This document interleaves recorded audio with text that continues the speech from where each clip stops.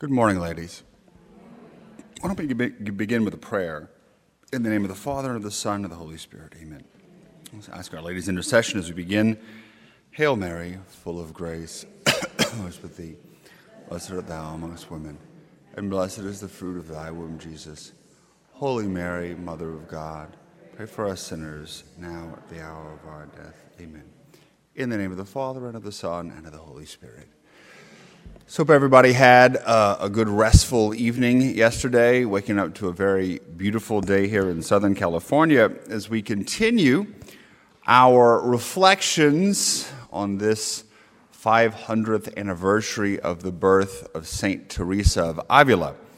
So if you remember last night, we talked about things that keep us from giving ourselves wholly, fully over to God, really living out and fulfilling what we were created to be. And so we're going to look at something else today that is somewhat connected to that, or very much connected to it. Another quote that I really like from Teresa of Avila, and she's talking about, specifically here, an obstacle to growth in your prayer life, or what she would call the mansions, of going deeper in the mansions to encounter and to have that transforming union with Jesus. And she says, to be able to grow in prayer, to be able to go deeper in the mansions, quote, "The important thing is not to think much, but to love much." The important thing in prayer, but I'm going to say in the spiritual life in general, is not to think much, but to love much. So as you can see, there's going to be sort of an extension from what we talked about yesterday, that really the gift of self is about love, about knowing the Lord's love for us and about returning that gift of love to Him. And so if that's what we were created for, if that's what's the most important, we're going to see that that love, that choice, has to have a primacy over thinking. Now, I'm going to start off by saying this, a caveat. We believe as Christians and as Catholics that thinking is still important. It's very, very important. It's crucial. In fact, there are not enough people in the world today who think. Our reason, our ability to use our intellect is a great gift from God, and probably that, more than just about anything else, is what distinguishes us from the animals, distinguishes us from the rest of creation. It's our ability to reason, our ability to use our intellect, which reflects God's own intellect, the great mind of God. And so because of that, we believe that theology, the study of God, the study of Scripture, the study of the sacraments, all of these different things that we do in theology, these things are very, very important. If we don't have a good theology, then we're not going to be able to really grow in our faith. But it can't be something, theology, which is just purely intellectual. There has to be a heart to it. As one theologian said, the best theology is done on your knees. So yeah, you're using your intellect, you're reflecting on these divine truths, but you're doing so in a very prayerful, loving manner. And so even in prayer, ladies, we know that we've got to be able to use our intellect. So whenever we're meditating on Scripture, we're reasoning through things, we're imagining things, we're coming away with certain truths for our spiritual and moral life. And whenever we do spiritual reading, we're having to engage our mind to understand what's being said and to make practical applications for our lives. You know, we as Catholics and Christians, we're not Buddhists when it comes to prayer. For the Buddhists, we want to sort of shut our mind down and just sort of blend into things. We never shut our mind down. We never are mindless creatures. We might quiet our mind down and make our heart more attentive, but the intellect is always going to be there. But here's the truth. No matter how important theology is, no matter how important meditation is, no matter how important it is to recognize the gift of the intellect and the mind can only touch the silver lining of God. So imagine there's God there. So we can think about God, we can meditate, we can do theology, but we're only going to be able to touch the silver lining. Because ultimately, with our intellect, we can know a lot about God. We can know a lot about theology. But can we know Him? Can we encounter Him as a person who loves us and desires us to love Him back?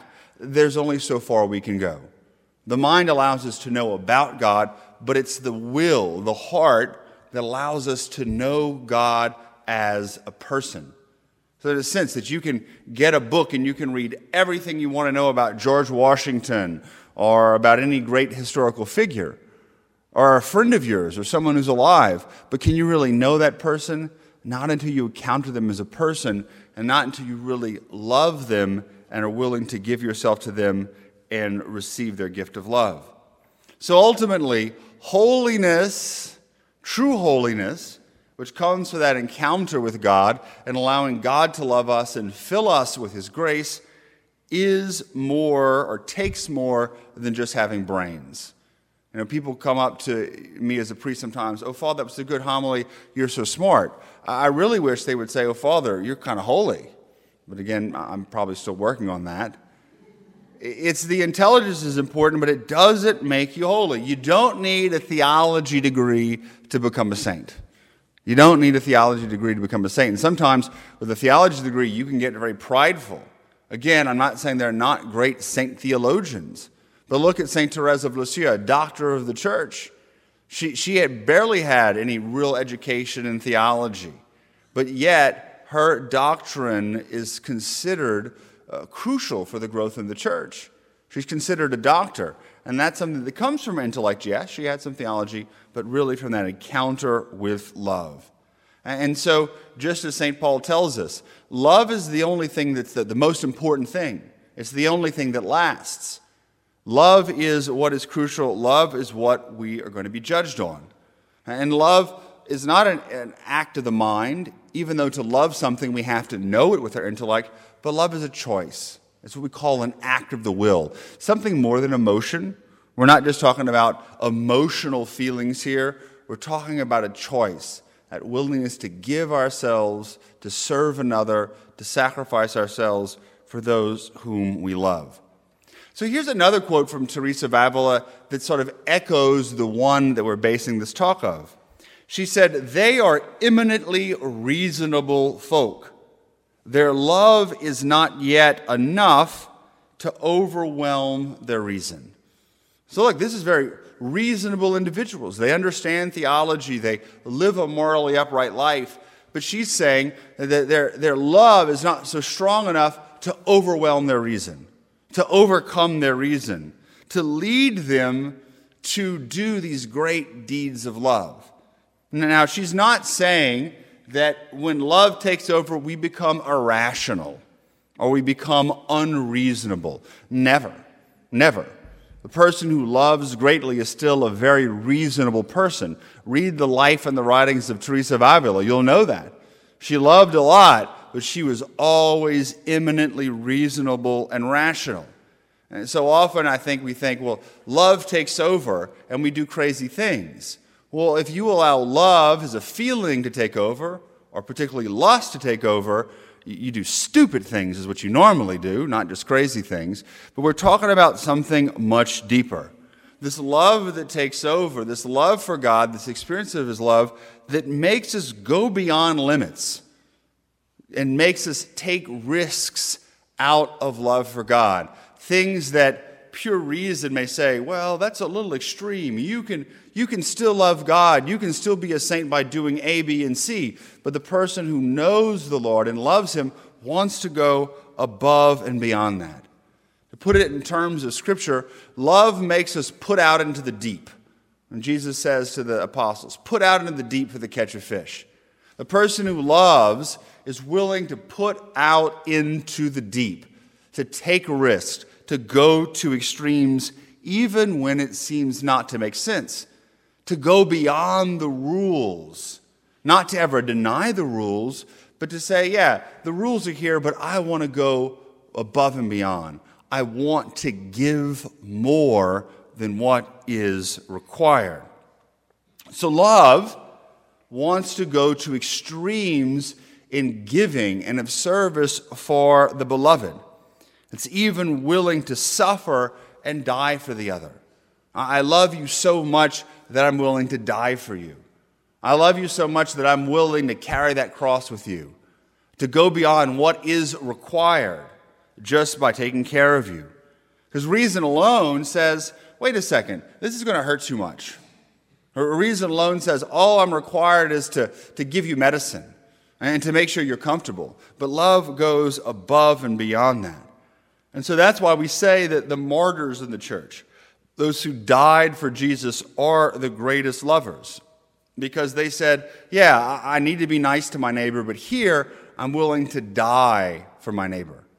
Said Maximilian Kolbe in his witness in the concentration camps. The witness of the saints, willing to die for their love of others, but most importantly, for their love of Jesus. Now, again, it would be wonderful if all of us walked out of here and said, we're willing to be martyrs. I love Jesus that much. But this willingness to allow love to overtake our reason so that we, in a certain sense, stop being those reasonable folk and become lovers who want to give all, it can be seen to be enacted in some smaller ways in our daily life. And so that's what I want to look at. 3 specific areas where we really want love to overwhelm reason so that we can grow in holiness, so that we can, as we talked about yesterday, really open our hearts to giving ourselves fully to the Lord. And the first area is this, and this, frankly, ladies, is my area of expertise. My degree is in sexuality, marriage, and the family. My specific specialty is in moral theology. So I love the chance about teaching morals. And this is the first area where love really needs to overwhelm reason, in the area of morals. Remember yesterday we talked about one of the struggles for giving ourselves wholly is if we see our religion and our faith is nothing but a bunch of rules and laws. That duty basically drives our moral theology. Well, I've got all these rules and duties and I'm going to check them off. I'm following the 10 Commandments. I'm being a good person. Well, you maybe are a good person, but you're not yet perfect. Perfect is saying, hey, Lord, I love you so much, I want to go above and beyond that. I want to live as we'll see the Beatitudes. I want to find true happiness in giving myself fully. But the other danger is that it can lead to a minimalism. One of the questions that I get most frequently is, Father, and again, for those who don't know, I work on a college campus. I'm a campus minister over the University of Louisiana, and I've been doing it for about 5 years now. And I have a lot of wonderful students and wonderful young people, but a question I get often is, Father, how far can I go with my girlfriend before it becomes a mortal sin? Or, Father, how much beer can I drink before it becomes a mortal sin? And I'll say, you're asking the wrong question. You're asking the wrong question. Because basically what you're saying is, how far can I go in offending God and pushing the limits before He's not going to be happy with me? Why would you treat God that way, but you'd never treat a friend that way? Imagine going to one of your friends and saying, how far can I gossip against you and backbite against you before you cut me off as your friend? We would never do that. But yet, that's the attitude we take with God.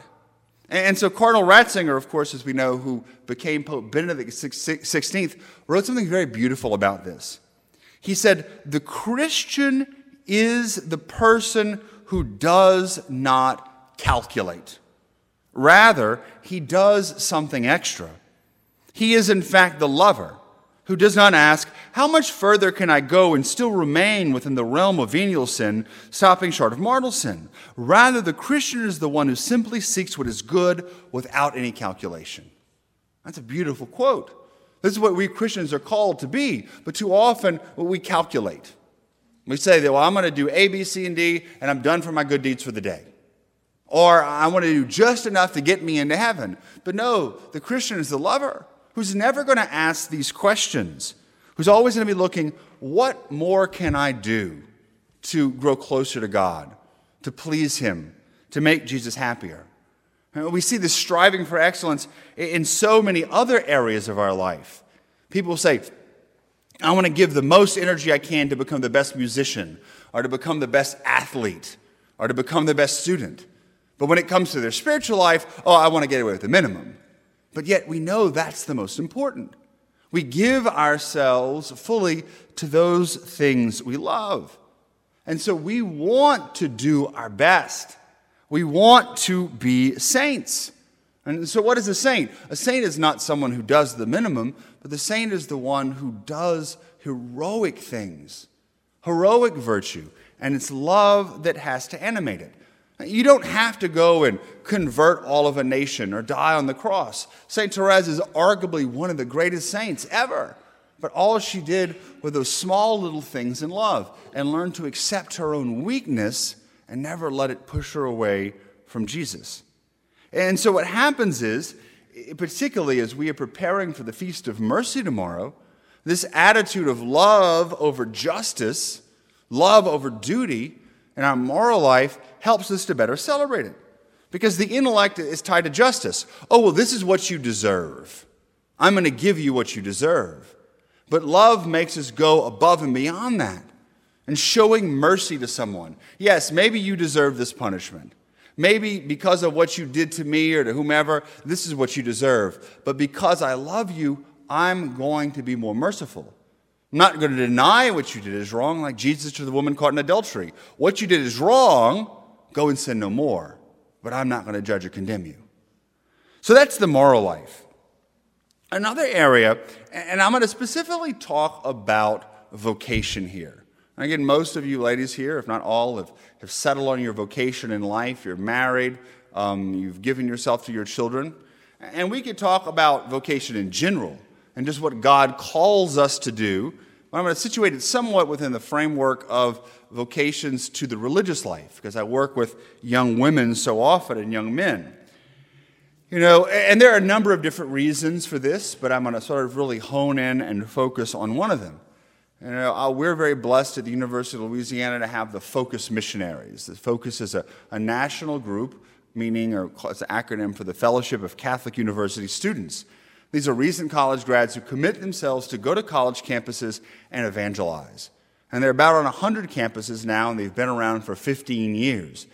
The statistic is that in the 15 years of the college students they've worked with, about 100 of the young women have gone on to pursue or discern religious life. And you're saying, well, that's very impressive. But in the 15 years, 400 guys have. Even more impressive. But what's even more interesting is that in actuality, the ratio of guy to girl involvement is inverse. It's 3-to-1. So for every one guy you have involved in campus ministry, you usually have 3 girls. If guys were smart, they'd be much more involved because that's where all the girls are. But the fact is, that shows what a minuscule number of girls respond to a vocation compared to guys. Again, there are a lot of different reasons, things that are happening and things that are not happening. But I think one of the big reasons is that guys don't think about it much. You say, I think you're called to the priesthood. All right, and they go. They go. And in a certain sense, it's guys in real life. They don't think about things very often. They just do. And sometimes it ends up well, and a lot of times it doesn't end up well. It's like, those videos of guys like jumping off of a 4-story building in a swimming pool. You see that. How many girls do you see in those videos? None. Because the girls think about it before they act, and that's good. But the problem becomes when it becomes to a vocation to the religious life. But here's what I'm saying in general, women, and I think if you feel the Lord is calling you to something, where men are not going to think they're going to go, whether it be out of love or not, women think about it too much. They think about it too much, and they never act. They never act.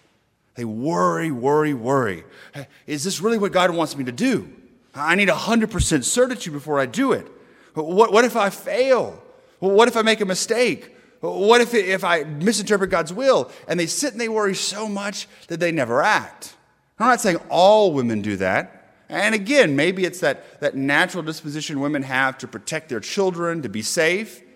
They don't need to maybe take the same risks that men do, but I'm seeing a lot of women who are crippled by anxiety.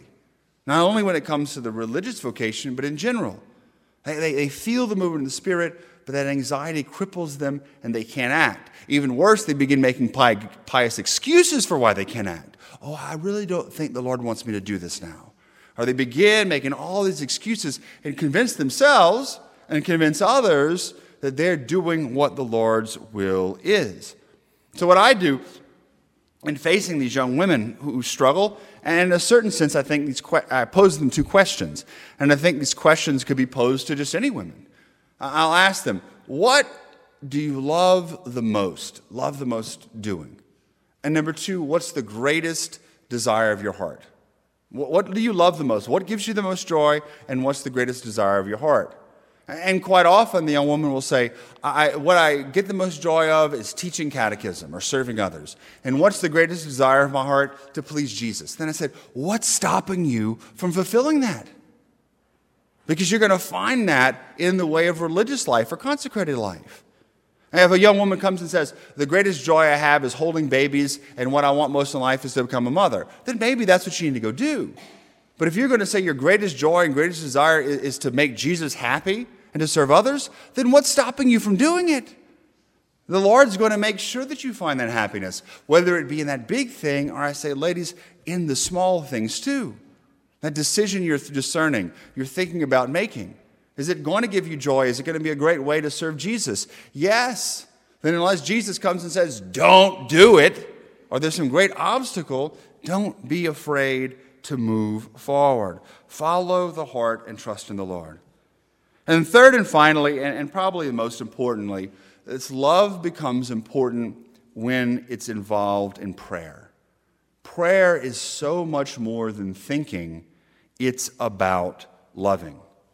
I would put it this way. Prayer is more about being with the Lord than about thinking or doing things. And so often we think, well, if I'm going to pray, I've got to do my 5 novenas, and I got to do 3 rosaries, and 2 chaplets, and read the Bible reading, and then I'm prayed enough for the day. Now, I'm not saying that's a bad thing, but prayer is not just about doing this. We're so busy running around, we never really have time to spend with the Lord. And to think about it, someone that you really love a lot. I'm in the same room with them, but I'm running around doing all these chores and these errands. And wait a second, no, just stop and spend some time. Be alone, let's talk, let's visit. And so what happens is, in the same way, this idea that we have to constantly be busy about doing things makes us neurotic about being distracted in prayer. Well, my mind's wandering. I can't focus on my novena. I can't focus on this. God's not happy with me. No, that's not it at all. St. Therese talks about how she would fall asleep during prayer. But she said she's not going to worry about it. Not that she went to prayer time for a nap, but because she knew that the doctor, in order for the doctor to work on the patient has to be silent. The patient has to be silent. So even in her weakness, she found ways that the Lord could work through her. And so we can't really worry about becoming distracted. What matters is we bring our mind back. Again, our mind matters, but it means that our heart is there. Our heart is focused. It's more about being than about doing. So the story that I used to explain this, ladies, last year about this time, my closest friend died of cancer. Young woman, 39 years old. She never got married, loved the Lord, and I believe probably one of the few people I would ever call a saint. And just suffered so beautifully. She was like my sister. She was closer than a sister. And then during the end, I got to spend a lot of time with her as she was there, suffering and dying. Terrible stage 4 cancer in her lungs and metastasized to her brain. And I would sit there and just hold her hand and kind of pet her arm. And we wouldn't say anything. We wouldn't say anything. But the love that was present there, my being with her, meant a lot. To the point that even at the night, if I were like rubbing her arm and then I would fall asleep or stop, she'd like wake up and look at me. All right, go back to doing it.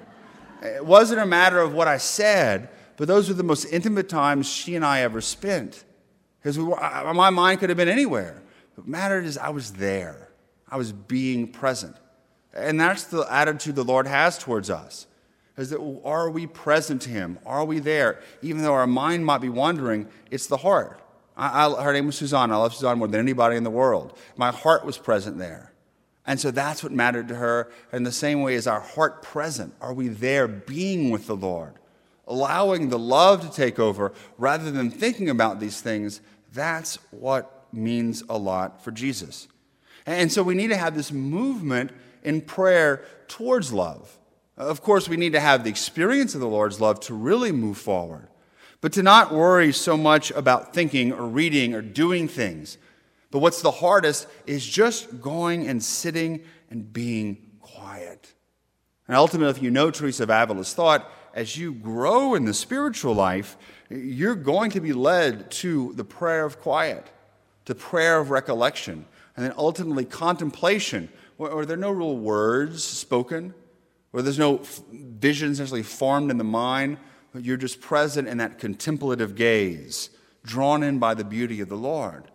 But if all we do is we can use our prayers and our novenas and all these different things to shore us up and to say, listen, I got all these things and the Lord's calling us deeper, but we're too scared to go deeper. We need to let go of that sometimes. Not that we ever stop praying vocal prayers. We never give up the rosary. But we allow ourselves to be quiet and allow the Lord to work with us. And from that, and this is the key, as we grow deeper in prayer, prayer becomes less and less of a challenge. Now, you're going to have to go through a period of tremendous darkness and tremendous suffering if you're going to grow in the mansions, but there's still that desire to be with the Lord. And when we're not there, even though it's dark, we realize something's missing. What happens is, from that comes a great joy. A joy in spending time in prayer, but a joy that overflows to the rest of our life. So think about it. Think about spending time with someone you love, or that really, really loves you. Maybe the person or persons we talked about yesterday. You know, what is it like? It's a joy being with that person. You enjoy spending time with them, and others could tell. Others could tell that you love that person by the smile on your face, by your laughter, by your demeanor. Well, if we really love the Lord and we give ourselves to him in love, then shouldn't we have or demonstrate that same attitude in our minds and our hearts? And this is what happens, is prayer, then the spiritual life begins to change. Even though there may be darkness, it's no longer drudgery. Oh my goodness, I don't want to go to Mass this weekend. Oh, why do I have to pray? You're not going to see that attitude.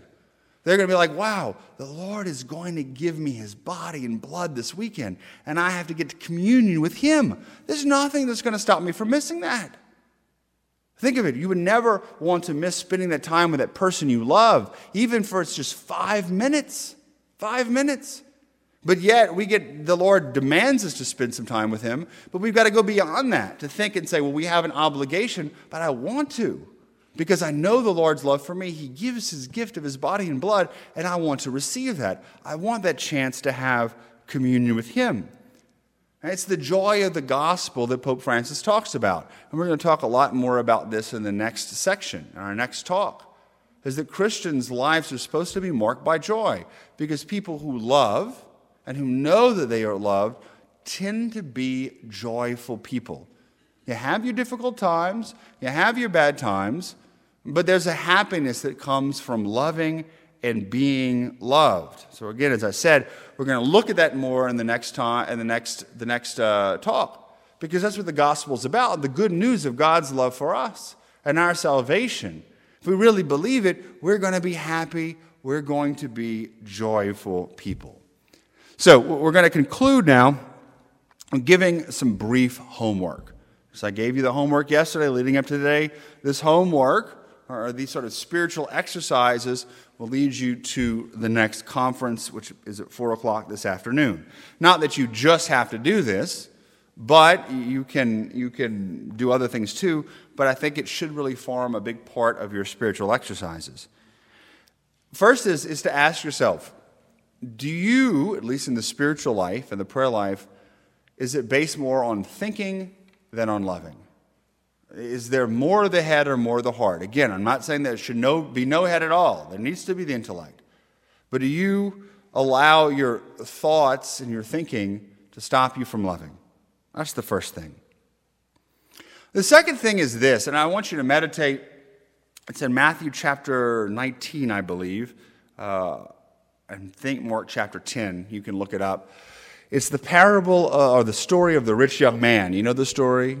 The rich young man comes to Jesus and says, Jesus, what do I need to do to enter the kingdom of heaven? And Jesus says, follow the commandments. And he says, I do this. What more? And he says, if you want to be perfect, sell all that you have and come follow me. And the young man bowed his head and went away sad because he had many possessions. And so what does this have to do with anything? Well, in a certain sense, it has to deal with the commandments. I'm following the rules. I'm a good person. But what is Jesus calling this young man to do? Calling to follow him out of love. It's love that makes us give up everything and follow Jesus in this radical way. And maybe in our own ways in our own lives where we felt that call of Jesus, that push to go deeper out of love, but we've said, no, I can't do it. Because we rely too much on our reason, we rely too much on fear, and we don't follow the Lord's call. The third, and most importantly, though, let's take some time to spend some time just being with the Lord. You can bring your rosary, but don't bring any novenas. Don't bring any books to read. Say, Lord, I'm here in your presence. I love you. I just want to spend some quiet time with you. I want to be with you. I want you to transform me. And I'm making myself present. Maybe you could use your mind to focus on a crucifix or the Eucharist, do whatever you need to do, but just spend that time. It's going to be uncomfortable. Maybe try to spend 5, 10, 15 minutes, but allow the Lord to shower his love on you. Because again, if you can't sit still and you're running around, you're not going to be able to receive the love of the Lord. So spend that time and just allow the Lord to work with you. So those are the 3 homework exercises, ladies. I know we're going to be having confessions in a few minutes and then some more time for prayer, and then we'll continue our reflections this afternoon. Glory be to the Father, and to the Son, and to the Holy Spirit, as it was in the beginning, is now, and ever shall be, world without end. Amen. The Father, and the Son, and the Holy Spirit. Amen. God bless.